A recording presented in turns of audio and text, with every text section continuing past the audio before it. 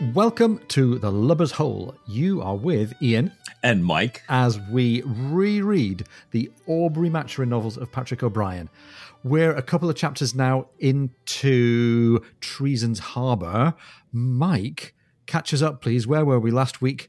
What might be coming this week? Yeah, Ian, last week we learned that Malta was full of gossip about confidential missions to the Red Sea, gossip about Jack and Laura Fielding, given her dog Ponto's public displays of affection for Jack after he had saved the dog's life. Jack had whipped the crew into shape with a row out to Gozo, where Jack had visited a lecherous old Admiral Hartley, and that visit left Jack feeling down. We learned that Andrew Ray, despite a love of plain chant, and a very emotional love of plain chant, is actually working for the French intelligence, Officer Lesueur, and trying to get his gambling debts paid off. So this week, we're back with Laura Fielding and an amorous Captain Jack Aubrey, Stephen Maturin, and the Belle of the World. And we find the French intelligence plot thickening. Ooh, we like a thickening intelligence plot. I think it's high time we had some deep intelligence action again. That sounds great.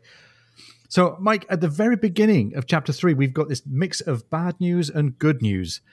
The bad news is that Jack is still feeling pretty low about this encounter with Admiral Hartley, his old friend who turned into this rather run-down, seedy, lecherous old man. The good news, though, is that the prizes from the Ionian mission had been condemned. This is the taking of a French vessel, I think. So he's got enough money to send some home to Sophie. It says 10 years pay, and to get a better room at the hotel, and most importantly, to start paying bribes to the dockyard to get the surprise repaired. And Mike, this reminds me, all those weeks ago when we chatted with Gord Lucko about the authenticity of the Aubrey Maturin stories, Gord, as a former serving naval officer, said that one of the authentic touches that he liked the most about the doings of Captain Aubrey was the extensive and benign use of corruption to keep His Majesty's ships afloat. Yeah, it certainly is one of the absolute realistic touches. And I like your authentic and benign. It's certainly benign when it helps our heroes here. Yeah. Oh, yes. And he says often that he and others are tolerably acquainted with the subject. That seems to be the phrase that we use about corruption. Nice. So, Mike, this leaves him hopefully able to, as he says, live heartily while he could. Yeah, he's sort of kind of adopting, I think, both a reaction to Hartley, having a little bit of money to say, gather you rosebuds while you may here. And we find him just starting to do exactly that.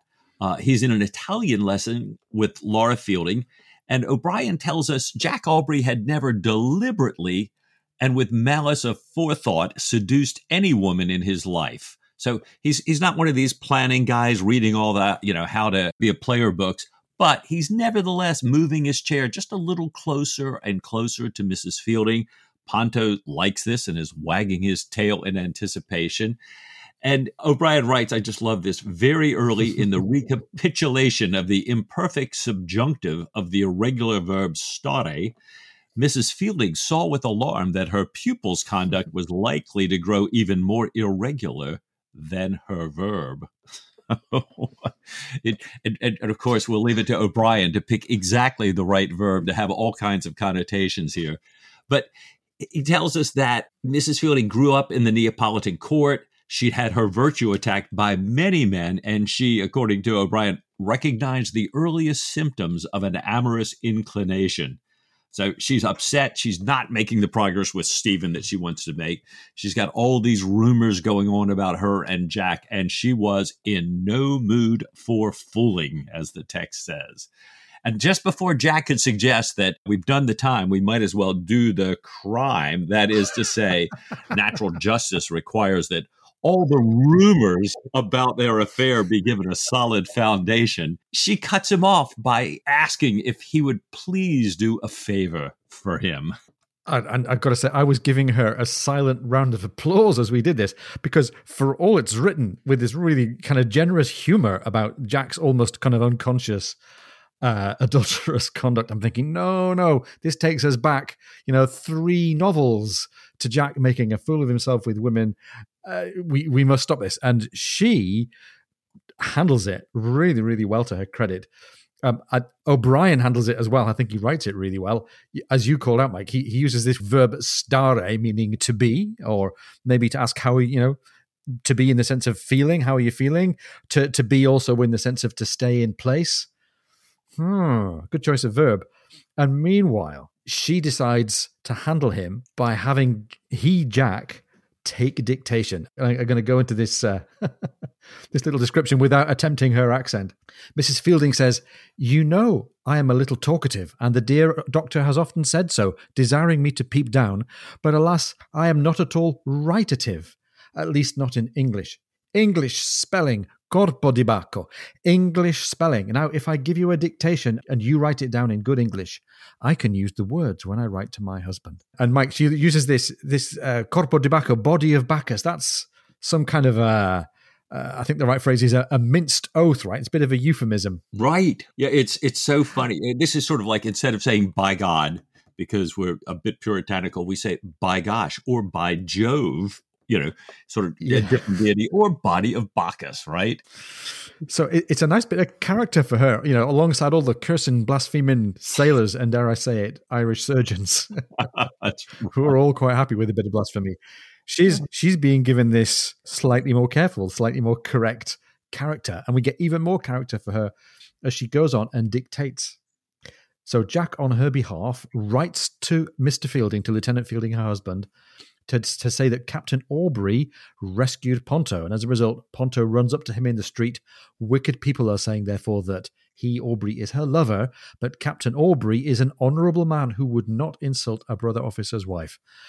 Beautifully phrased by her. And remember, she's dictating this to Aubrey so that Aubrey writes it in correct English. She has such confidence in Jack's perfect rectitude that she can visit him without her maid, because this is the funny part. Captain Aubrey knew very well that she would not ply the oar. And Jack looks up and says, "Ply the oar, ma'am," his pen poised. "Is it not right?" She says, "I was so proud of it." "Oh, yes," said Jack. "Only the word is spelt rather odd, And he wrote, "She would not play the whore," very carefully so that the letters could not be mistaken. Oh, no. Oh, great stuff. So we've got the fun, we've got the play on words, and this is Jack, the one with all the Aubreyisms, right? Right. He's having an Aubreyism played on him kind of backwards. And I love the fact that it's setting her up as quite a savvy, quite a smart, self-assured person. And I think O'Brien wants us to know, given what's going to come later in the chapter, as we see a bit more of the behavior and the situation that she's found herself forced into, that she's not just an ingenue. She's good at sending and receiving nuanced messages, even if her English isn't great. And it reminds me as well, Mike, that earlier on in chapter 1, she also got praised by O'Brien for hitting that kind of very savvy note of friendliness with naval officers. So Laura Fielding, she's no pushover. No, it's really great. I mean, and she's, as you say, and she handles this so well. I mean, O'Brien even tells us that her way of doing this overcomes Jack's frustration and disappointment because of his, this is his sense of the ridiculous of changing this phrase. And, we're reminded of Jack laughing at his own jokes all the time. So great characterization of Laura Fielding, a great reminder of Jack's little sense of humor. And as you say, sets us up very nicely for what's to come. And by the way, I think it's great that as soon as we get a female character back in the story, and we haven't had Sophie and we haven't had Diana for a couple of books now, it's great that when we have a female character back in the story, she's doing something resourceful and smart. Yes, very much. And is in control of her world. And funny in her own way, too. Yeah. And I've got to offer up a special hello to all of our beer-loving, wine-loving, whiskey-drinking O'Brien lovers, you women from the Aubrey Matron Appreciation Society Facebook group, and love this conversation that we've seen going on this week there. Hope that you will all join us, since we love the women of O'Brien. We love the women who love O'Brien. Absolutely. Well, it's resolved itself nicely here. They're saying goodbye. She reminds her of this party that she's having, this little musical get-together that night. Ask him to please remember to come and to please remind Stephen. And Jack hears Stephen coming up the stairs. He even makes the remark, he often comes up more like a herd of mad sheep than a Christian when he's in a hurry. And Stephen bounds up. He's soaking wet. And he announces with great joy that the dromedary has come in. Jack's a little put out, wondering why this transport would evoke such excitement. And, Stephen tells him that it's carrying his long-awaited Halley's diving bell. And he is, as Stephen puts it, with child to plunge. He invites Jack to come along to his waiting boat. And O'Brien writes this in the local language, which I can't even start to pronounce. Ian, you have a go at this, the name of this boat here? I have no idea. I think it'd be something like Dreiser, but I don't know. Maltese is a really kind of crunchy mixture of Arabic and Berber and Italian and Latin languages. It's a real mystery of a language. So I think Dreiser, but who knows? I love it. Well, it's going to come back in again later. And I was fascinated looking this thing up. Apparently, that's the generic word in Maltese for boat, but it's specifically used for this. Well, it's used for all boats, but it's also well known as that means the water taxi that carries supplies, carries people, everything else. We'll come back with that. But, it's funny. They're so into this conversation about the bell that Mrs. Fielding is a bit put out and says, well, good day, gentlemen. And they realize, oh, yeah, you're still here, and walk her out and try to, see her off before they head over to Stephen's awaiting boat. I love it. The line that it says, she was not accustomed to being slighted for a diving bell. And she says, okay, I'm off now. Right. Another great bit of kind of mature characterization for Laura Fielding. And Mike, we're going to see all the way through this chapter in the dialogue between Stephen and Laura Fielding, he's not quite in control of himself when he's talking about the diving bell. And I think there's a really nice ambiguity about whether he's talking about the diving bell to keep the conversation with her going, or whether he just can't help himself. He's this kind of excitable kid. And he's almost like a kid at Christmas. He says again, it is Halley's model, and he goes on to talk with enthusiasm about this local boat, the De Kaiser, how it's going faster, he thinks, with the standing rower facing forward like they do in Venice. And he's feeling super confident, so he turns this into a suggestion to Jack Aubrey about how maybe the Royal Navy could introduce this very laudable practice of facing forwards. And this is compared with other suggestions that Stephen has made, including soap allowance for seamen and cutting the grog ration and clean uniforms for the lower deck and abolishing flogging around the fleet. And these are falling a little bit on deaf ears, and we're reminded that anytime Stephen's made a proposal, it says these proposals had met with little more success than his present suggestion that, in defiance of all tradition, the Navy should look where it was going. And Jack completely blows him off. He's not having anything to do with any of these innovations. We know that innovation is a dirty word as far as Jack Aubrey's concerned. But Stephen said something that got Jack thinking. And Jack says, Halley? Comet Halley? The royal astronomer? Just so, said Stephen. Yeah. And Jack's got his own observatory back at home. Right. He's a big one on the stars and navigation. So he knows all about Halley's work on the stars, but says he had no idea he was concerned with diving bells. And Stephen reminds him that he told him all about Halley's article. They've had this conversation before. Jack points out that it happened to have been during a cricket match, and he had to have Babington take Stephen off because he had to concentrate. But, Stephen's saying, I told you all this before I ordered this bell. And then he goes into this incredibly detailed explanation about exactly how the bell works. And he uses the phrase, a time or two, says, and Jack, these are his very words. And I love it because if you actually go back, Halley published an article called The Art of Living Underwater in the Philosophical Transactions, just as Stephen stated here, in the early 1700s. And it's full of pictures of this bell and how it works. And Stephen's description is pulled right from some of that text, just as we know O'Brien so often does here. Oh, fantastic. And then it kind of ends with Stephen is telling Jack about Hallie, recounting being one of 5 people together at the bottom, meaning the bottom of the sea, in 9 or 10 fathom water for above an hour and a half. And they weren't bothered at all by lack of air. So Jack kind of misses the fact that, wait a minute, people are 60 feet down walking on the ocean floor or sitting on the ocean floor and that not bothered by air. Jack is like, whoa, there's 5 people. How big is this thing? How much does it weigh? And Stephen immediately says, wait, look at that bird over there. Stephen is so often want to do. I love this dialogue. It's another example of O'Brien putting into the dialogue between Stephen and Jack the kind of misunderstandings that you often get in humor about married couples, right? Oh, I told you this before. Did you? Yeah, but you weren't paying attention. It was during a cricket match. How like a married couple is that? Oh, really? Oh, change the subject. Look at the bird over there. Right. That's right.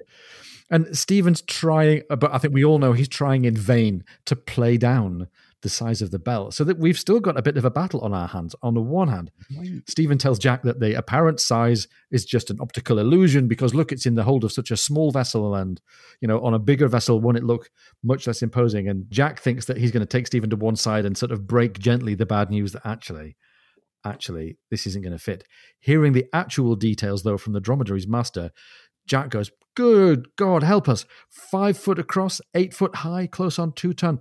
How can you ever have supposed that room could be attempted to be made for such a monstrous thing on the deck of a frigate? And there's a shift in the conversation here, Mike, because it's not Stephen now who's the subject of moral disapproval from seamen. It's Jack who feels the moral disapproval from all the dromedaries, who, for various reasons, it seems, are ganging up on Stephen's side. Yeah, they clearly love Stephen, and they love that this is Dr. Hallie. This is the guy who they navigate by, and they've taken such good care. They polished this bell. They got it all out. Stephen paid double the rate to get the transport out to the boat. I suspect he paid pretty well to get the bell over here. So, they all love Stephen here. Now, Stephen does back off a little bit. He admits that, yes, when he ordered it, it was for the Worcester, certainly not for the Surprise. But he makes some suggestions. There might be some places where it might be stowed on the frigate, and Jack is kind of beside himself about the impact that this would have on the Surprise's sailing, on their ability of the ship's men and the sails to function. And, really says this could only even conceivably work on a first-rate man of war. And Stephen, God bless him, replies in a quiet voice, It is Dr. Hallie's model. Jack kind of, I think, realizes how hurt Stephen is and says with, O'Brien writes, an unconvincing cheerfulness, how happy the port admiral will be to have it. And, he can use it to gather lost cables and hawsers and anchors, and I'm sure it's, he tells Stephen that he will lend him a broad bottom scow from time to time to look at the bottom with. So he'll let Stephen take the bell out occasionally when they're in port here. Yeah, but it's not enough, is it? Stephen is clearly being sold a little bit short in his aspirations to have the bell with him, and the dromedaries are still on Stephen's side. They all chime in with how grateful sailors are and should be to Dr. Hallie. They put all this moral pressure on Jack, and they turn to Stephen and ask what he'd like to do with the bell. And it then comes out that the bell comes to pieces. Stephen says, pray take it to pieces, if that should not be too laborious. And I have some friends, he says, I have some friends in Malta upon whose attachment I believe I can rely. Ooh, savage Jack. Burn. Savage burn to Jack. And that Master says, it's no trouble at all. A dozen bolts and Bob's your uncle.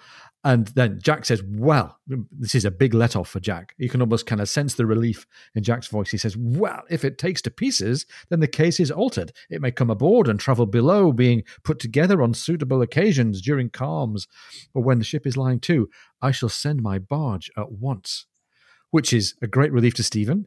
It's a great relief to Jack because he's managed to find a way to give his friend some of what he asks for without being made to look stupid. It's a great relief to the dromedaries who were all kind of ganging up on Stephen's side. Mike, it's a great relief to us for one simple reason. I'm just going to say 3 words: Chekhov's diving bell. Oh, well done, sir. Well done, sir. Yes, here we go. We're gonna have to fire that bell before we get to the third act.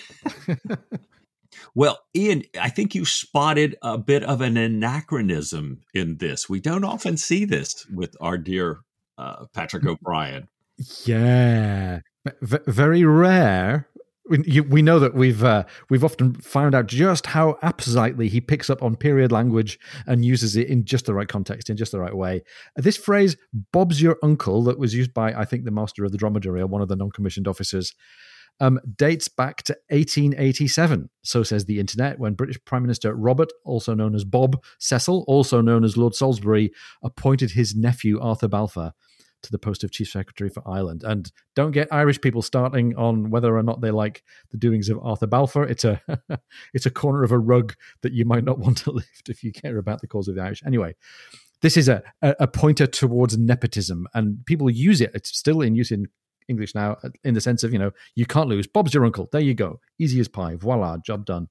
But if it wasn't used until 1887, then it's a bit of an anachronism. So sorry, Patrick, 75 years too early. Right. So at least now we're going to take the diving bell with us. Jack and Stephen are reconciled. And sailing back, Jack's got a little bit of hurt feelings. He tells Stephen that he felt like Julian the Apostate in the midst of a bench of bishops while he was on the dromedary. He's kind of saying, can't believe how these guys were sort of ganging up against him here. And he said, if I'd been standing on my own quarterdeck, they would never have presumed to prate about Dr. Halley.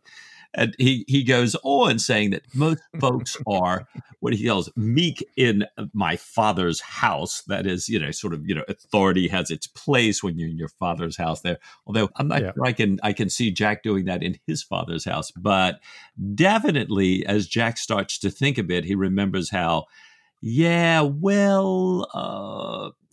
fact, at his home, his daughters are not so meek. They kind of call him out pretty soundly here. But as they're sailing along, and then Jack realizes that Heneage Dundas's ship, the Edinburgh, is just close by, and they have a much bigger launch than the Surprises. It's much better positioned in about 10 fathoms of water to go retrieve Stephen's bell, and suggests that they stop off there, and that perhaps Heneage would actually offer Stephen a dip. But Jack, still feeling, loving towards his friend, says it might be as well to let a ship's boy or a midshipman go down first, just to make sure it works. Somebody expendable. He could have said a Marine officer with a German flute. So great. Well done, Jack. I'm not completely sure that Jack would necessarily have picked up the reference to Julian the Apostate. That might have been more in Stephen's wheelhouse. Julian the Apostate was the last pagan emperor of Rome, took Rome from Christianity under Constantine, who came before him, to Neoplatonic Hellenism in an effort to make Rome great again. That sounds familiar. So the Christian church calls him Julian the Apostate for having not been fully on board Christianity-wise. Anyhow, Mike, not wanting to tread on the toes of Julian the Apostate, but feeling that it might be necessary to take a little dip, maybe we should take a break.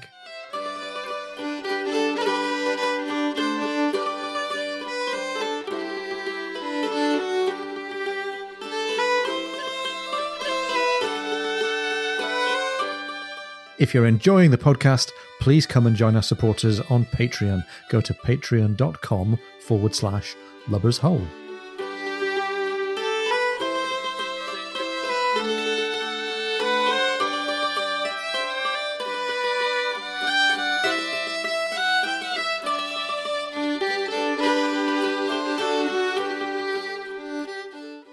Welcome back. We're still with the world of diving bells. And this time, just like we always hear about things from Patrick O'Brian, we hear about the dive after the fact, as Stephen picks up this conversation with Professor Graham. "Professor Graham, sir, good evening to you," said Dr. Maturin, walking into his colleague's room. "I am come from walking on the bottom of the sea." Now, this is Stephen's on a high here, and I'm not completely sure Graham's able to match his mood. "Aye, said Graham, looking up from his papers. "So I understand they were watching you from the baraka with perspective glasses bubbling away in your inverted cauldron. Colonel Veal laid 2.5 to 1 that you would never come up again." And this is a bit of a blow for Stephen. He says, "I trust with all my heart he lost, the inhuman wretch." "Of course he did, since you are here," said Graham impatiently. "But you're being facetious again, no doubt. The bottom of the sea must have been a sad, stinking, muddy place, to judge from your shoes and stockings." "So it was too," said Stephen, "a great stretch of yellowish-grey mud rippling away in the wonderfully strange light. But the annelids, my dear Graham, the annelids, hundreds, nay thousands of annelids of at least 36 several kinds, some plumed and others plain. And wait till I tell you about my holothurians, my sea slugs, my sea cucumbers."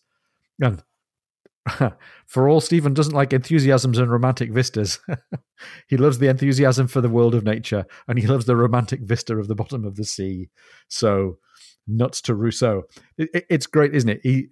O'Brien's really fleshing out the characters here. We've got this very childlike glee on Stephen's part to have this new bit of nature to explore, and this very slightly cold fish, Professor Graham, who, for all he's now friendly and close with Stephen, he's still not on board with facetiousness. No. O'Brien just does such a great job fleshing out these characters and the continuity in their personalities. Graham's paying no attention to him because he's got his mind wrapped around this party that he wants to give to say goodbye as he goes back to Scotland to the Worcester's crew and the Surprises crew. And he says that he needs help figuring out the seating chart because in addition to all these naval ranks he has to consider, he's invited some Highland gentlemen, that is to say, Scottish soldiers. And for them, he has to arrange them according to the different clans, the precedents within the clans, the precedents of the clans themselves. And he says that even though army rank doesn't matter in terms of this party, that there are different Scottish regiments who hold themselves above the other regiments. So he's trying to figure all this stuff out.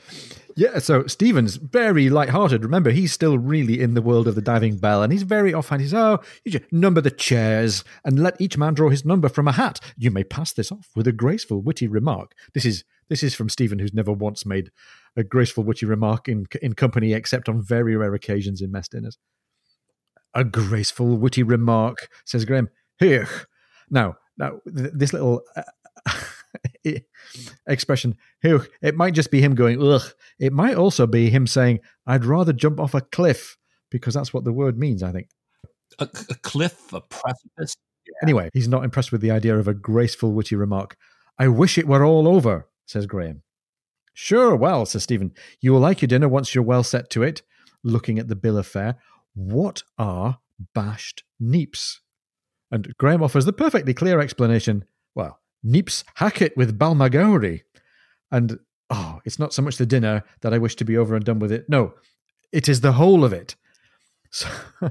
So bashed neeps, by the way, this is a very traditional Scottish thing. If you ever talk to anybody at Burns Night, what are the sort of things that you must have on the table at Burns Night? One is haggis, one is whiskey, and the other one is neeps and tatties. So that's the kind of traditional Scottish formal dining fare, I think. But Graham is really anxious about this. Not only the dinner, not only the food, not only the bringing the people together. I think he's anxious to be shot of Malta. I think O'Brien seems to be setting up Graham's opinion of Malta and the loose talk about the confidential mission. This all as being something that he wants to stay away from. Meanwhile, if any of our listeners want to look up a dish for neeps hacket with balmagowrie, which is turnips with a slightly sour cream sauce, it's in Lobscouse and Spotted Dog, page 70, the Aubrey Maturin cookbook. So good luck if that's your culinary flavor. Absolutely. Graham, it turns out, is taken up with the whole dinner party, but he's also very concerned. I mean, he's telling Maturin that he's headed for home. He's really glad to be headed for home. He's sorry. He's going to miss Maturin and Maturin's company, but he tells him, and O'Brien writes, he doesn't like the smell of Malta from the point of view of intelligence. There are too many people at work. Too many of them are poor, loose-tongued, clacking bodies, as he says. And he does not like, particularly, the schemes for the Barbary Coast. Not at all. He says that if everybody knew Mahmet Ali's real sentiments about the Sultan, and this is somebody we're gonna come on to hear a little bit more about, this Graham says this Red Sea business seems a dubious undertaking. There are many things I do not like at all. And then O'Brien kind of gives us a pause, tells us to pay attention here, because he says that Graham is looking steadily at Matron, and then he asks, tell me, did you ever hear tell of a man named Lesueur, Andre Lesueur? So here we are back to this French intelligent master that we've been following his perspective in this book. And now Graham is bringing him up again. What's going on here, Ian? Well, it's an odd situation for us because we know about Lesueur as readers and Maturin doesn't yet. He says he's vaguely aware of him as being attached to a French intelligence network run by somebody called Thévenot. He knows nothing about him. And of course, we know already the connection between Lesueur and Ray, but neither Stephen nor Graham have got that yet. So we're in the odd position of being able to see even more of the foreboding than we can normally. Graham says that he thought he saw Lesueur in the Strada Reale, but couldn't follow him. And since Maturin was diving and Graham has doubts about this secretariat, I think he means the civil service, the administration in Malta, Graham went straight to Ray. Dum, dum, dum. Mm-hmm. And Ray had said, leave it with me. Don't mention it to anyone else. Graham reports that Ray is gathering all his threads to make a single decisive coup de filet, which means a haul or a catch. So this makes me kind of shift nervously in my seat here a bit, Mike. Graham suspects that Lesueur is present. He believes that Ray is going to take care of it, and that might even seem to be the end of the matter. Yeah, I'm really worried too. Yeah, I'm worried about who's going to get filleted here, and afraid it might be our hero, not that it's the French intelligence agents, given what we know about Ray and Lesueur. Right. So Stephen says, well, he certainly hopes that Ray's successful, but he too believes the French are, as he said, well installed here in Malta, just like the English were in Toulon in 1803. That back then they knew every British ship, troop, munitions movement within 24 hours. And I think he thinks that the French are doing the same here with their intelligence on Malta. Graham says that even if Ray was successful with his coup de filet, that there's still this incredible rivalry between the soldiers and sailors on the island of Malta. There are divided councils. There's all this loose talk. And we've got foreigners coming and going to the island who could be, gathering intelligence, disseminating it. And with this new military authority, the secretariat, there's all these discontented natives who could be recruited. They're coming and going on and off the island. And Graham also mentions that he does not like what he calls the untimely zeal of the new commander-in-chief and his followers. So, we haven't met the new commander-in-chief, the new admiral that's going to be coming in to replace the acting Hart. But Stephen says, well, maybe we'll know more about the new commander-in-chief at his conference when he comes in tomorrow. But Graham says, no, we're not going to learn anything in that meeting because there's going to be, the Army's going to be there. There are going to be all these new people. Nobody's going to be willing to spill their secrets, the first time getting together here tomorrow. So it's a relief, really, to hear that, despite the fact that Ray seems to have jumped in and taken care of Lesueur, they're both still willing to be cautious about this meeting. Graham has got a bit of a pet peeve going on as well. He has disagreed with and does not like this guy Figgins Pocock, who is Admiral Sir Francis Ives' Oriental advisor. And Stephen agrees, along with this, that the atmosphere in Valletta is unhealthy with all this divided authority at the top. And they bring this part of the conversation to an end with Graham saying that he advises Stephen should keep his distance, should, it says here, mind his physic, his natural philosophy, and his diving bell. Yeah. And that's the cue for Stephen to say, well, yeah, I might do that. But glancing back down at the muddy shoes that Graham had spotted, he realizes that he's going to be late for Mrs. Fielding's dinner party. Now, he doesn't have time to clean the shoes. Graham, with a little bit of a speech, lends Stephen his grandfather's shoes. These shoes are far too big. Stephen, in his rather unworldly way, says, I'm pretty sure size doesn't matter as long as they're kind of packed out at the front and the back, and that'll mean that I can carry the cello through the town in clean lamb's wool socks. And he learns that that's not a great idea. His feet begin to swell, chafe, blister, and grow raw. And he's pretty much hobbling on unbelievably painful feet by the time he gets on the way up to Mrs. Fielding's party.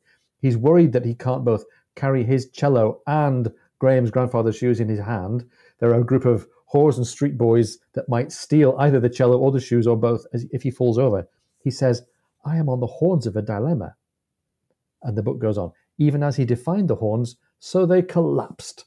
A band of the surprises Liberty men came round the corner and offered to carry both items. So here he is, Stephen ashore, not in great shape, rescued by some sailors ashore. That's a bit of a turn up for the books. Right. So unfortunately, these Liberty men, they weren't in their cups fully yet, but they still were kind of carrying on the way. So they're carrying this stuff. Stephen has to walk at their pace, and he gets to Mrs. Fielding's late. And they've already started playing the music. He can hear Jack playing. There's a new flautist that she had talked about earlier in the day. And Stephen recognizes the sound of the flute, says it's a flauto d'amore. So this a love flute, this is a flute. Ian, you know these better than me, but as I understand it, it's an older, it's kind of longer, it's tuned differently, has kind of a haunting melody, a little quieter, doesn't necessarily stand out, but I'm sure O'Brien picked it for a reason. There's a theme for this party, right? Yeah. There is, plus he gets to make a vaguely suggestive double entendre playing the love flute. I wonder what can be on Jack's mind. Well, there's... Anyhow, this beautiful, dusky flauto d'amore is playing. Stephen goes in, he sits on the other side of the lemon tree, slips off his shoes, and he's listening to this piece with the flauto d'amore when Ponto, licking his private parts, drowns out the flute. And this drifts Stephen off into a reverie. He's looking at the fireflies dancing in front of him. He starts to imagine that they're moving in time with the music, and this sends him off into recollecting how he learned about American fireflies, where the females of species A imitate the mating signals of species B, and the males come down to find a butcher's block rather than a nuptial couch. And this is no accident. This reminds us of the praying mantis juxtaposition that we had way back in Master and Commander, and females imitating false flag versions of mating calls. Perhaps that's how he's thinking about his potential connection with Mrs. Fielding. Right. We're certainly getting that danger, Will Robinson. Yeah, danger. Well, and this kind of gets reinforced immediately. Stephen notes the party is much fancier than usual. Instead of the usual lemonade, there's a spiked punch. There are these anchovies with a fiery red paste on bread rather than that one Neapolitan cookie per guest that Mrs. Fielding usually served. And Mrs. Fielding herself, her hair's all done up. She's got much more makeup, perfume, and a remarkably low-cut flame-colored dress. And Stephen does not like that at all. He's thinking that men like Jack might be moved by this dress. And O'Brien says that Stephen thought it was cruelly unfair in a woman to excite desires she had no intention of satisfying. So with this too strong punch, this red paste that kind of makes him gasp, and he keeps trying to tell himself, what is that? The taste reminds him of something, but he can't quite place it. And he notices, too, that usually these parties are just really relaxed and everybody's loving the music, but now everybody is like all over Mrs. Fielding. She's trying too hard, and the men are paying much more attention to her than they are to the music. It's really uneasy, isn't it? This idea, Stephen is there. He knows that he's meant to be trying to make some connection with Mrs. Fielding, but the whole atmosphere is a bit artificial, and it feels like people are on edge or people are kind of acting out of their normal selves. Jack comes along and gets him talking about the diving bell, and that's a little happy moment for Stephen. Yeah. Comes up with this great phrase. He describes it by saying, "It is the bell of the world, Jack." Until Mrs. Fielding interrupts them, asking to hear about the bell later after they've played their music. So, Mike, we get a little musical connection here. We hear that they played a Contarini cello sonata, which O'Brien says they had played beautifully before, and I doubt that they had played it beautifully before because Contarini's barely even a composer. Still less does he have any record of any cello sonatas, but never mind.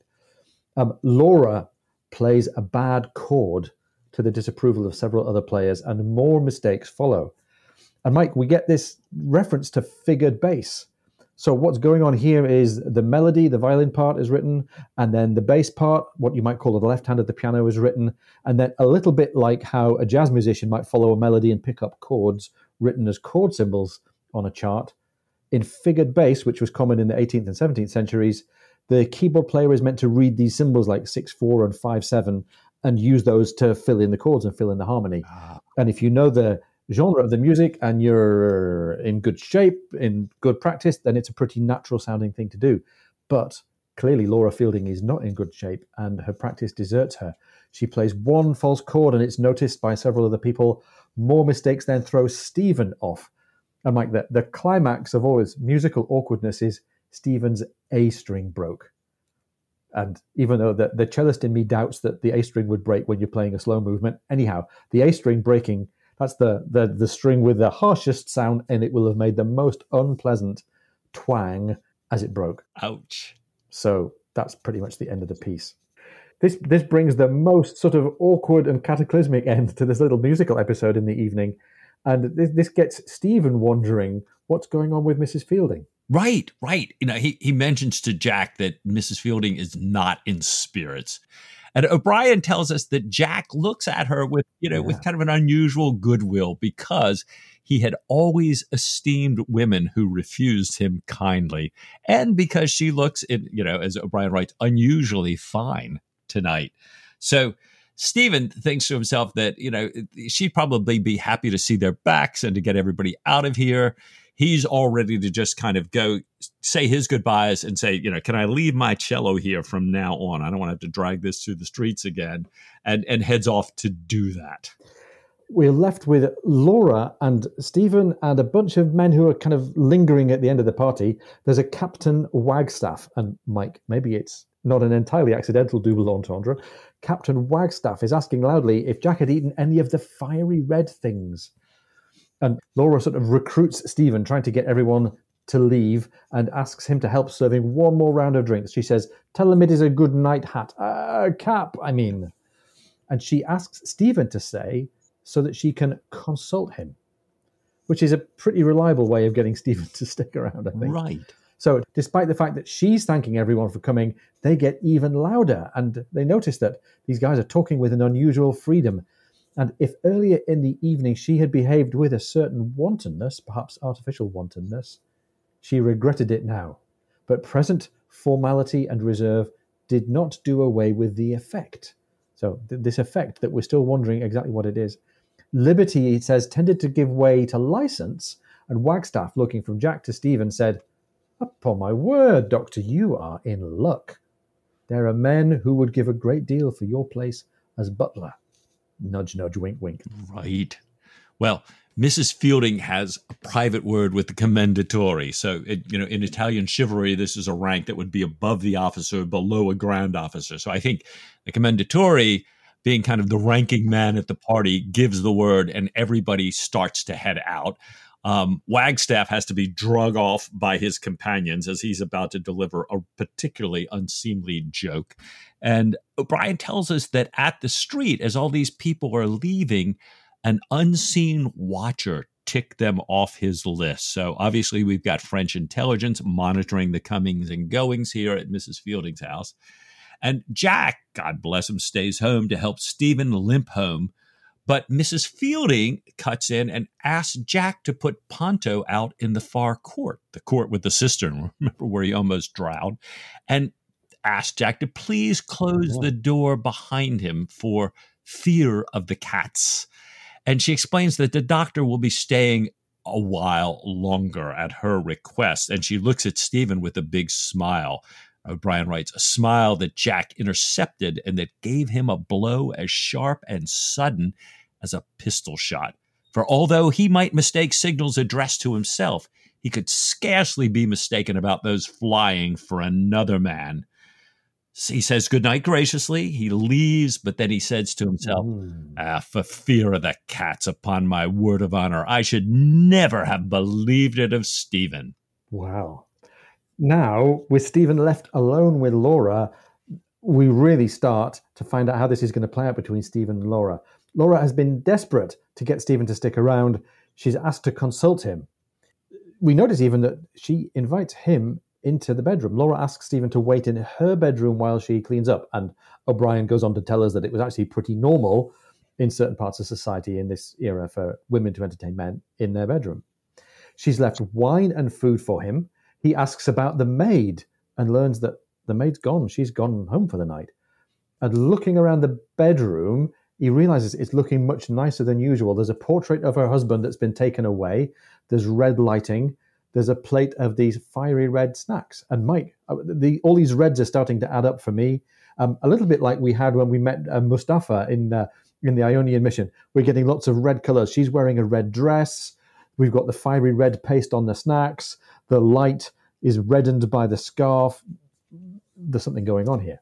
Right. So Stephen is trying to remember the smell that he vaguely recognizes in this red paste. And finally it says the scent gave up its name, Cantarides, more commonly known as Spanish fly, a substance occurring in the wing cases of a thin, iridescent yellowish green beetle with a powerful smell, familiar to every southern naturalist and used externally for blistering and sometimes internally to arouse sexual desire, the most active ingredient of love philters or love potions. So, Stephen's let himself be sort of talked into staying alone behind with Mrs. Fielding, hanging out in her room, eating these little snacks that have presumably clearly already been having their own effect on the rest of the party, because Stephen thinks about them roaming around Valletta like a herd of angry bulls and notices that he perceives the effects in himself. And he says, no doubt they will presently increase. So Laura returns. He notices that she's made herself even more beautiful and that she's nervous as she sits beside him. And Mike, this conversation starts very awkwardly. He asks her for some more wine and cake. She replies, I can refuse you nothing, and brings the cake. And also, as he asks for it, a piece of chalk. Right. I'm kind of scratching my head a little bit, this piece of chalk, but I think Stephen's trying to figure out, he's like, okay, this love potion's having its effect. He can tell it on himself. So she returns with this wine and the chalk and the food and one last clean wine glass, she says, and ask him if he dislikes sharing the glass with her. He's very straightforward. He does not. And he asked if she would like to consult him as a medical man. She says, well, yes. Well, actually, no. And she says, well, I really want to ask your forgiveness first for playing so badly. Can you ever forgive me? There's an interesting scene starting to play out. What do you think? And it's a really lovely atmosphere of awkwardness. This combination of, there's a bit of comedy in the awkwardness between them, but also real kind of almost heartbreaking tension. Laura's really on edge and Stephen's really listening hard to find out what's going on. But he knows that he can't push too far in the direction of assuming that she wants to turn him over to spying, because that would betray him and his real role. So we've got this really kind of awkward, agonizing dancing around the subject between them. There's this pathos and comedy at the same time. It's a bit like one of these kind of bittersweet comedy plays in British playwright language. I would say this sounds like almost like a Tom Stoppard or an Alan Ayckbourn play. And maybe listeners out there can tell us if there are other plays that remind them of the same thing. But there's this very, very kind of awkward theatricality in the interaction between Stephen and Laura here. But for now, we've got this beautifully awkward, half-distant, half-engaged conversation between the two of them. He says, well, of course I forgive you. And she, in return, asks for a kiss, and he plants a very chaste kiss on Laura. And even though he's trying to think of her as a patient, he knows he's nearing his limits. He's decided that maybe this is the moment to offer to talk about the bell. And with another tone of desperation, she agrees. And off he goes. And part of me is thinking, this is childish enthusiasm on Stephen, gabbling out of control. But I'm also thinking he's playing a very smart move here. He's being an utter bore about the bell, try to provoke her into saying what she really wants. Anyhow, off he goes with his long, detailed explanation. Here comes the reason for the chalk. He's drawing for her a picture of the bell with this little chalk. We get another little double entendre or even single entendre. He gets the little valve on the top of the ball. He says, will I draw you my little cock? He tells her that he had reached the bottom of the sea, and she goes on and asks for descriptions of what he found there. Worms, he cried, such worms, marine worms in great abundance. I made an inconsiderate step into the fetid mud of ages, yet it scarcely disturbed any but the nearest. And he goes with an account of the Maltese annelids. And it says he noticed that her bosom was heaving. He knew very well that it was not heaving for him. But he did not realize that grief was the cause until he reached the bizarre mating habits of Polychaeta rubra. Yeah, that's always my second to last line. Mating habits of Polychaeta rubra. When to his intense embarrassment and distress, he saw tears coursing down her cheeks. His exposition faltered. Their eyes met. She gave him a painfully artificial smile, and then her chin trembled, and she broke into passionate weeping at last. Oh, wow. Right. Now we're starting to find out what's going on here. Yeah. And she just, she just kind of imploring, can she, is there no way that she can make him love her? And he tells her that these things really have to be reciprocal or they are nothing. And he says that he knows she cannot be, as he says, enamored of his person. And she says she will prove that she has got this love and desire for him. And he says, no. I'm a medical man. I can tell you are quite unmoved. And he says, look, believe me, there's nothing I like more than to enjoy your last favors, to possess you, he says, as people so absurdly say, but not on these terms of unequal desire. It's clear that you wish me to do something of a particular nature. And for a woman of your kind to propose such a sacrifice, it must be unusually important and certainly most confidential. Will you tell me now what it is? And all that he could gather from her disconnected words, writes O'Brien, was that she could not, she dare not. It was too dangerous. There was nothing to tell. And it's funny, he's gone from being the babbling nature enthusiast to being almost the confessional priest here. Yeah. He's being this kind of mixture of direct and sympathetic. She's continuing to weep. He keeps wondering aloud what might be behind it, finally asking, would it be to do with your husband, my dear? Oh, yes, she cries despairingly, and tears running fast again. They had him in prison. They would kill him if she did not succeed. She dared not tell him she had failed. They'd been pressing her to move quickly. Oh, would not dear Dr. Maturin be kind to her? They would kill him otherwise. And Stephen starts to take charge. Nonsense, he says. They will do nothing of the kind. They have been deceiving you. Listen, have you any coffee in the kitchen? And now, Mike, we've gone from awkward comedy of manners to bare exposition to Stephen finally getting his chance to switch into intelligence mode. This is his best self, and of course, that needs to be fortified with coffee. Yeah, I just love that. I love that. You can't, like you say, you can completely see a shifting gears here. And sure enough, with the coffee, she gradually tells him the entire story about how this started, with her husband in prison, her helping confidentially with what she thought was, confidential things about marine insurance, and that now she had what she called this much graver mission on which her husband's life depended. She tells Stephen that she was supposed to win Stephen's confidence, learn the names and addresses of his contacts in France, and get the code that he used to communicate with them, that they had told her that Maturin was involved in finance, perhaps smuggling. Stephen also learns from her that there's this man named Paolo Moroni who brought her husband's letters. She thought that he was a merchant in Valletta. She didn't know the names or appearances of what she thought were probably 4 different men that she always spoke with in the third confessional on the left in St. Simon's at very specific times. And that she had actually seen one of the men from the confessional. It was one she recognized because he has a strong Neapolitan accent. And he had been speaking with Moroni in the streets. But even though she thought she knew him and could describe him, she really wouldn't, because she thought that might risk her husband Charles's life. Yeah, and he might not even be the real deal, right? Are you ready for this? He could be a phony Moroni. Oh, no. Did you smoke it? Yeah, I smoked it. There ain't no bad joke like a dad joke. So now that we're getting to the heart of the matter, she finally decides to show Stephen the letters that she's received from her husband, or allegedly from her husband. And reading the letters, Stephen starts to like Fielding. The letters are full of clear, straightforward affection.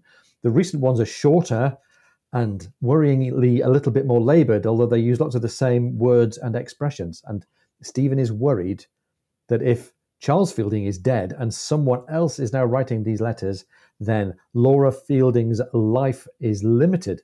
Pretty soon the moment is going to come when she'll have outlived her usefulness and she'll be killed by these agents. So he kept that thought to himself, suggesting to her that perhaps her husband had a cold or some lowness of spirits in these last letters, and she seemed willing to accept that this was the reason. He went on to tell her that Moroni, real or phony, Moroni and his friends were wrong about Stephen Maturin. He's not involved in finance or smuggling. He didn't have any codes or addresses in France. And even though he makes this claim, he can tell that she doesn't believe it. She's not buying it. So he goes on to say, well, he has a friend who works with confidential affairs. Perhaps these men had mistakenly thought it was Stephen, since he and his friend are together so much. And since she is so worried about her husband, Stephen, is sure that his friend can provide her with things that will satisfy Moroni and make him think that she has done her job well. And then they're going to pretend to be secretly seeing each other, and that she will be able to pretend that she's getting this information from Stephen as part of their affair. And Mike, it seems like this is all kind of tied up now. It seems like they've hatched their plan, and it's taken them all the way through the night. Stephen finally leaves her house as dawn is breaking, and he thinks about Ray, wondering if he was the man that Stephen thought he was. Now that makes us wonder, who does Stephen think Ray is? Does Stephen now suspect Ray? Remember, we know about Ray, but Stephen doesn't yet. Right. And these could be agents from an unconnected organization. He's thinking about whether or not he wants to compromise Laura Fielding. The answer is really not. And he thinks about all the false information that he can plant with her, and left the courtyard with a big smile on his face. Yeah, I love it. He's got this big smile because he's got another chance to really lay one on French intelligence. But the watcher, who's checking off everybody that goes by, just sees him leaving her place with this big smile on his face, thinking, right, he's taken the bait. Lucky, lecherous dog, said the watcher, pulling his hat over his eyes. At the same moment, the air shook with the first of the guns saluting the arrival of the commander-in-chief, and 1,000 pigeons flew up into the pure pale blue sky. And here ends Chapter 3. Interestingly, Chapter 3 ends just like Chapter 1 did, with a last look up at the sky. O'Brien likes the idea that this is all taking place beneath the heavens in Malta. Yes. So, Mike, this is starting to sound a little bit like Desolation Island, isn't it? There's a female character that Stephen can use to plant false information. This time, though, I think he cares about her rather more, and she's absolutely innocent, whereas Louisa Wogan was clearly not innocent. Right. But this leaves us with some questions. What's going to happen with French intelligence? Is Ray working for the French? Is Stephen going to figure that out? What about all of Graham's concerns? Yeah, and I'm a little worried. Here we've got Stephen and Jack drawn to the same woman. The woman has rebuffed Jack, but clearly now Jack thinks she's with Stephen. I sure don't want to see another post-captain-like reaction from Jack with the two of them drawn here. Oh, no. Yeah. And we still have this same, the beginning of the book about harboring treason. Who is harboring treason? We've got a number of candidates now, but I'm like the surgeon's maid. I'm anxious to find out who fulfills the title mantle in this book here. I do want to take a moment, though, Ian. We've gotten some new Patreon supporters, and we want to say thanks to all of you who support us on Patreon, and a special hello and welcome aboard to our new supporters. So, Mike, we indulged in a bit of social media hijinks a few days ago. We quite liked the idea of substituting the word goat for boat in famous quotations and sayings, and even movie titles and song titles. So we asked all of our friends on Facebook and on Twitter to see if you had any ideas for ways of making everybody laugh with basically comedy, boat, goat, Aubreyisms. So, Mike, the Aubrey Maturin Appreciation Society, they turned up some gold. What did we find there? They did. One that I particularly loved was Kathy Bowden, who had also a great goat emoji. One hand for you and one hand for the goat. Great work, Kathy. Well, we also got some replies directly on the Lubbers Hole Facebook page, which is facebook.com/Lubbers Hole. Rob Steele said, 3 men in a goat, to say nothing of the dog. And then he goes on, wait, no. So he's a Jerome K. Jerome scholar. Well done, Rob. We like that. Yeah. Ian, for Twitter, row, row, row your goat gently down the stream. Thank you, Brana. Little touch of the absurd to that one. Yeah, we like that. But Mike, we've debated this with the jury, and we have the one that made both of us absolutely, well, it made me spill my coffee. Yeah, I think we need a drum roll here. I think we do. Little drum roll. Here it comes. From Brenda Nobbs on the Aubrey Matrimony Appreciation Society, and also from Damon Samuel Smith on Twitter, we have The Wind in the Willows. There is nothing, absolutely nothing, half so much worth doing as messing about in goats. Thank you very much. Outstanding. Good work. Thank you for all of that. Thank you for the fun. Sorry to anybody whose great suggestion we didn't read out. We had a lot of fun giggling at those a couple of days ago. A glass of wine or even a dish of goat's milk with every single one of you. Well done. So, Mike, the sun is over the yardarm somewhere in the world. Our women friends on the Facebook page are all enjoying a glass of beer. What do you say after a couple more glasses of beer to a bit more Patrick O'Brian? Oh, with all my heart, Ian.